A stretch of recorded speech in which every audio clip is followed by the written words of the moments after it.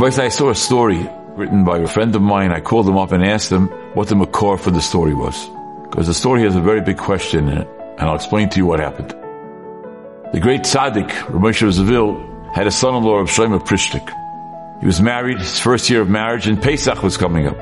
And his family, the Chossen's family, ate machine matzah. And the tzaddik, Rabbi Zavil, and his family, they ate hand shmura matzah. They didn't know what to do. Should he take on the Chumrah Rishver? Should he continue with his father's Hanhaga? So he went to the Gdei Yerushalayim, and they told him, Yeshver is a tzaddik. Ask Yeshver. So he was frightened to ask Yeshver, such a big tzaddik. He's a chassan the first year. So he wrote the shayla down on a piece of paper, and he came to Yeshver, and he presented Yeshver with the shayla. And Yeshver answered something which necessitated that I called my friend and asked him, where's the makor for this story? Moshe Zil said like this: when we come to Shamayim, they're not going to ask us whether we eat hand matzah or machine matzah. But the first thing they're going to ask is if we ever looked at anything that was inappropriate.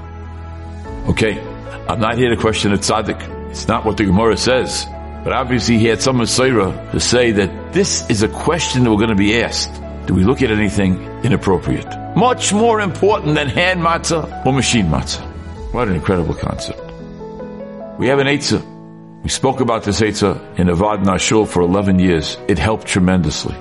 Turn your head. Something comes by you, something's coming at you, turn your head. Moshe Zil says, that's the question we're going to be asked in Shemayim. That's the question that they care about. What did we do with the Yetzer Hara, who tried to bring us down, who tries to bring us down, who's tempting us all the time? That's the question.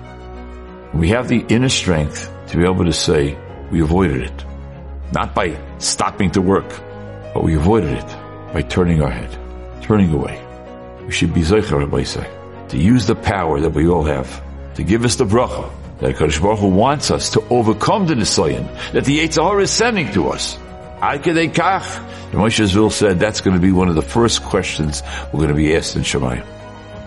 All of us should be Matzliach. And the more of us that are Matzliach, individually will make our lives better, and collectively it will help Klal Yisrael.